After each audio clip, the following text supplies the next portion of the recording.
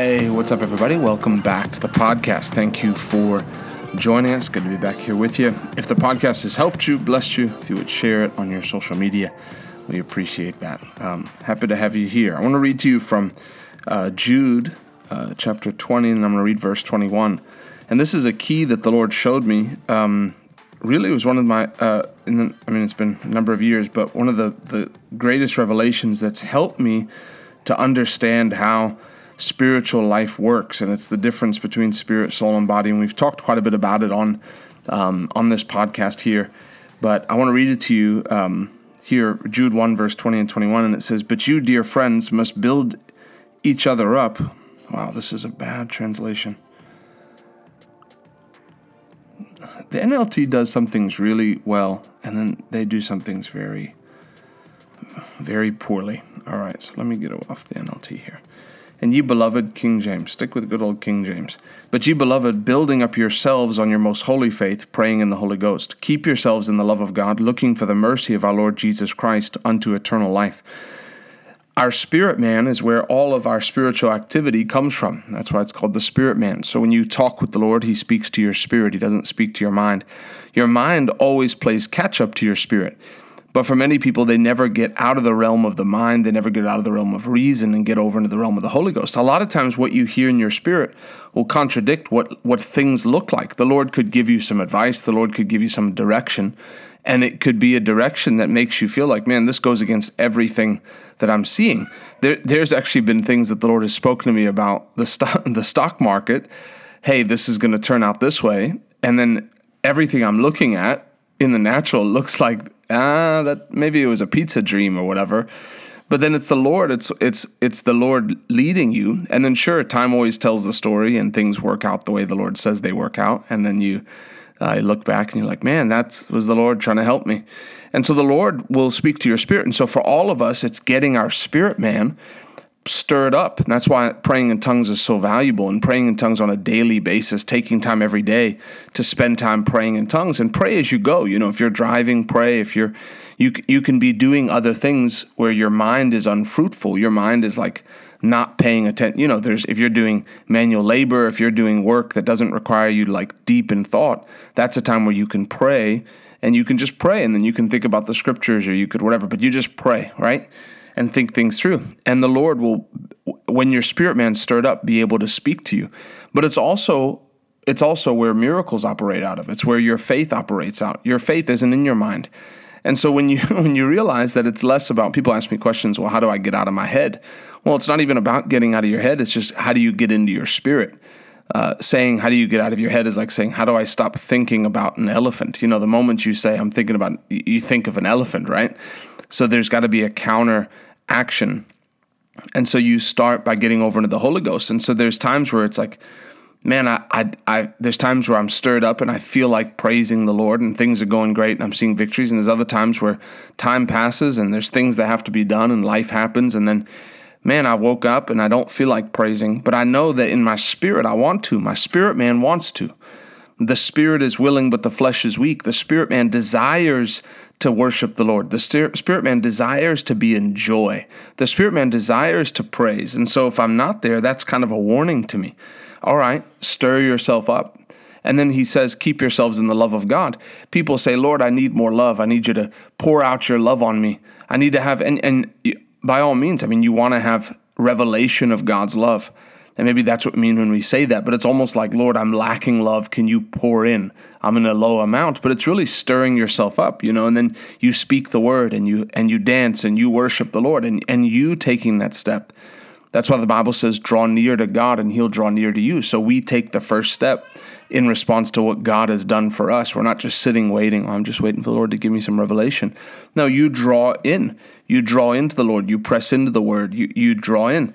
And so you have to pay attention because the devil will try to rob you of your joy, number one. If he can rob you of your joy, he'll rob you of your spiritual strength. The moment your joy goes, you know, there's been people that I've spoken to over the years and they come to me and they say, hey, I'm just trying to organize my time right. I've been pressing in, you know, to the Lord. And I say, awesome. And then I look at them and I say, or there's one time specifically, I looked at someone and I was like, hey, are you doing all right? And he's like, yeah, I'm doing good. You know, I've just been spending a lot of hours pressing into the Lord. You sure you're doing okay? You look sad. Well, I've just been, what do you do for fun? Oh, no, there's no time to have fun. I'm pressing into the Lord. Okay. Well, when you start to look like your joy is diminishing, you're not pressing into the Lord. You're doing something wrong. You're in the flesh, because in the spirit, there's joy. And so obviously there's times where we consecrate ourselves, like prayer and fasting. For our flesh is not joyful, but in the spirit it's joyful because you're spending time with the Lord. You get into the presence of God. There may be a hardship in the flesh, but it's joy in the spirit realm. When the flesh goes quiet and the mind goes quiet, it's so awesome to fast and pray. At first it's a struggle, right? But then when you actually get over into the Holy Ghost, it's like, this is the best thing I've ever done. I'm feeling such strength spiritually. I'm advancing spiritually. And so there's a joy. And so you have to look, because people spend their time in the realm of the mind, and then that's not where joy operates out of. That's not where faith operates out of. And then they get into a fight spiritually, and they can't get over into the Holy Ghost. So getting over into the Holy Ghost for me is just getting out of the realm of the mind. And there's actually warning signs for me that I've begun to realize. Number one, my warning sign is if I don't feel like reading the Word, then I'm out of sync with the Holy Ghost, because my heart desires the Word. My spirit man thirsts for the Word. That's the natural thirst of the spirit man. So if I'm in a place where I'm not desiring the Word, then I need to spend more time in the Word. I need to realign my taste buds, my spiritual taste buds. If I don't desire to praise, then I need to just overdo it and spend extra time in praise, because then until it's coming out where I'm out in public and in my heart, Lord, I just love you, Lord. And there's a joy, there's a praise that's coming out. You can get it where your default is praise, where you don't even have to try to praise, but people don't stir themselves up. And so there's warning signs. The other warning sign is condemnation. If I find myself in condemnation, there's a balance, because you're disciplined, right? So you're a disciple of Christ, so you're disciplined. So there's things that we do on a daily basis. We spend time in the Word, we pray. There's things we do, but there's always someone who's doing more than us, right? There's always someone who's going through a time that the Lord's having him press in, and then you catch wind of this person who's spending 5 hours a day in the secret place, and you're like, man, I don't have 5 hours. I work. I do my best. And so condemnation can come, but condemnation for me is becoming a warning sign. If I'm feeling condemned about my relationship with the Lord, let me reevaluate, Lord. And you know what it really is just having a heart that's willing to change, a humble heart. Father, I belong to you. If there's anything that I'm doing wrong and you want me to change it, I'll do it. If you want me to add things, then I'll do it. If you want me to, but I'm not just doing what someone else is doing. Someone else goes on a 40-day fast. I'm not just going on a fast because they're going on a fast, and I'm not going to go on a fast, or I'm not going to not go on it and then feel condemned because they're doing more. Lord, when you speak to me, I'll do it.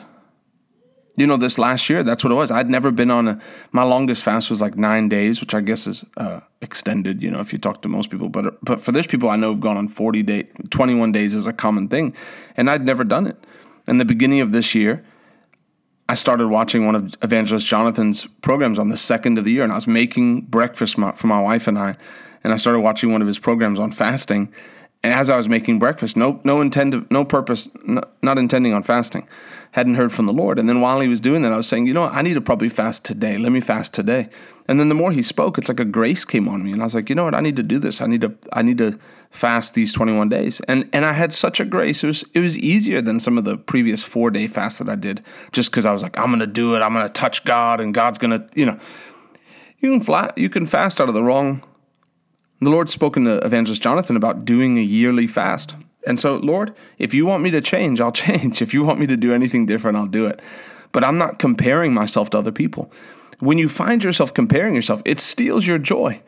You get used to it. You got to get used to it that there's someone, hey, this person won 150 souls. Man, I won 4 souls this week. I can feel bad that there's someone else, but I'm this week I went on vacation with my wife. We went to Sarasota. We spent a few days. We had a nice vacation.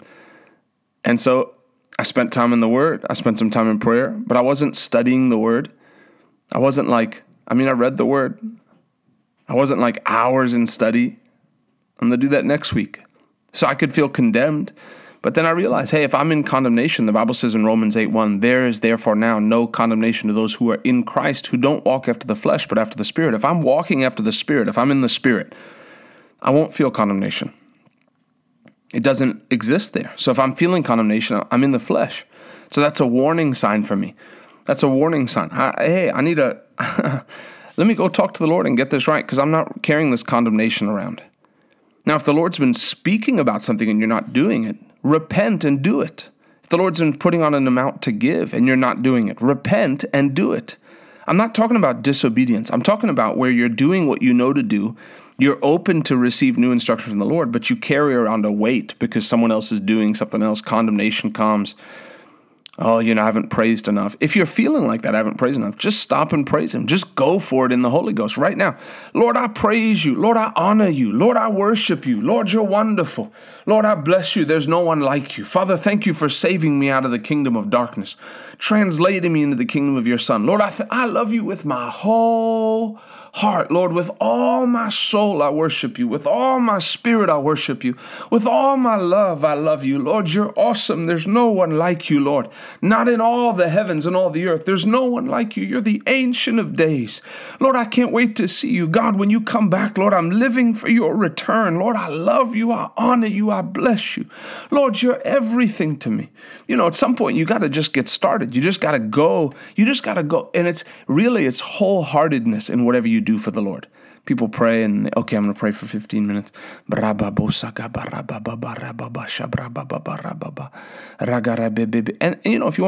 if someone's asleep and you need to pray softly, pray softly. But you can, like the lady did, Samuel's mom, who was praying for a child and was crying out to the Lord and was crying out so fervently that no words came out of her mouth. You can pray, you pray fervently. I believe we're in a generation where people just don't go after the things of God hard enough. Like, if it's really real and you're going to go after it with all you've got. Someone asked me, what does it mean to purpose in your heart? It just means to make up your mind. Some people just need to make up their mind. I don't care what anyone else does. I don't care if I want people to know I'm a Christian. I don't want to be a closet Christian. I'm not going to get embarrassed about Jesus and about his word when I get around people. I'm not going to get embarrassed. I made a covenant with the Lord that if I see someone famous, that I'd share the gospel with them. Just as a standard, I'm not going to be embarrassed by the word of God. King David in Psalm 119 says, I will speak of your word around kings. I will not be ashamed to tell of your laws. I refuse to be ashamed of the God. It's the only thing I'm living for. You want to describe Ryan Yusta? A child of God, a Christian who doesn't care what non-believers think. I'm the outspoken kind. You purpose and you make up your mind. I've made some life decisions. I'll never deny the Lord. I'd rather die today than deny the Lord. I'd rather be tortured and die a slow, painful death than deny the Lord. It's the only thing on earth I'm living for. I've purposed in my heart. That comes from a place where you get preaching like that put in your spirit. But it starts with you just stirring yourself up. You stir yourself up. Stir yourself up. Some people listening don't even know what it means to be stirred up. You stir yourself up. Lord, I'm coming after you. Begin to talk to the Lord like that. Lord, I'm coming after you with my whole heart. You'll surprise yourself, but you can't let your mind tell you what your spirit, where its limits are. I'll say that again. You can't let your mind tell your spirit where its limits are. You stir yourself up. Everything starts in the Holy Ghost, and you start by stirring yourself up. Praying in tongues, praise, worship. You go from the spirit, man. I don't care what I look like. I belong to Jesus. I'm bought. I've made up my mind. People can do what they want. I will serve the Lord. I'm going to speak up about Jesus Christ. Hallelujah. Well, I'm stirred up. Praise the Lord. We love having you on this podcast. Thanks for joining us. That's the time that we got for today. We'll see you on the next one. God bless you.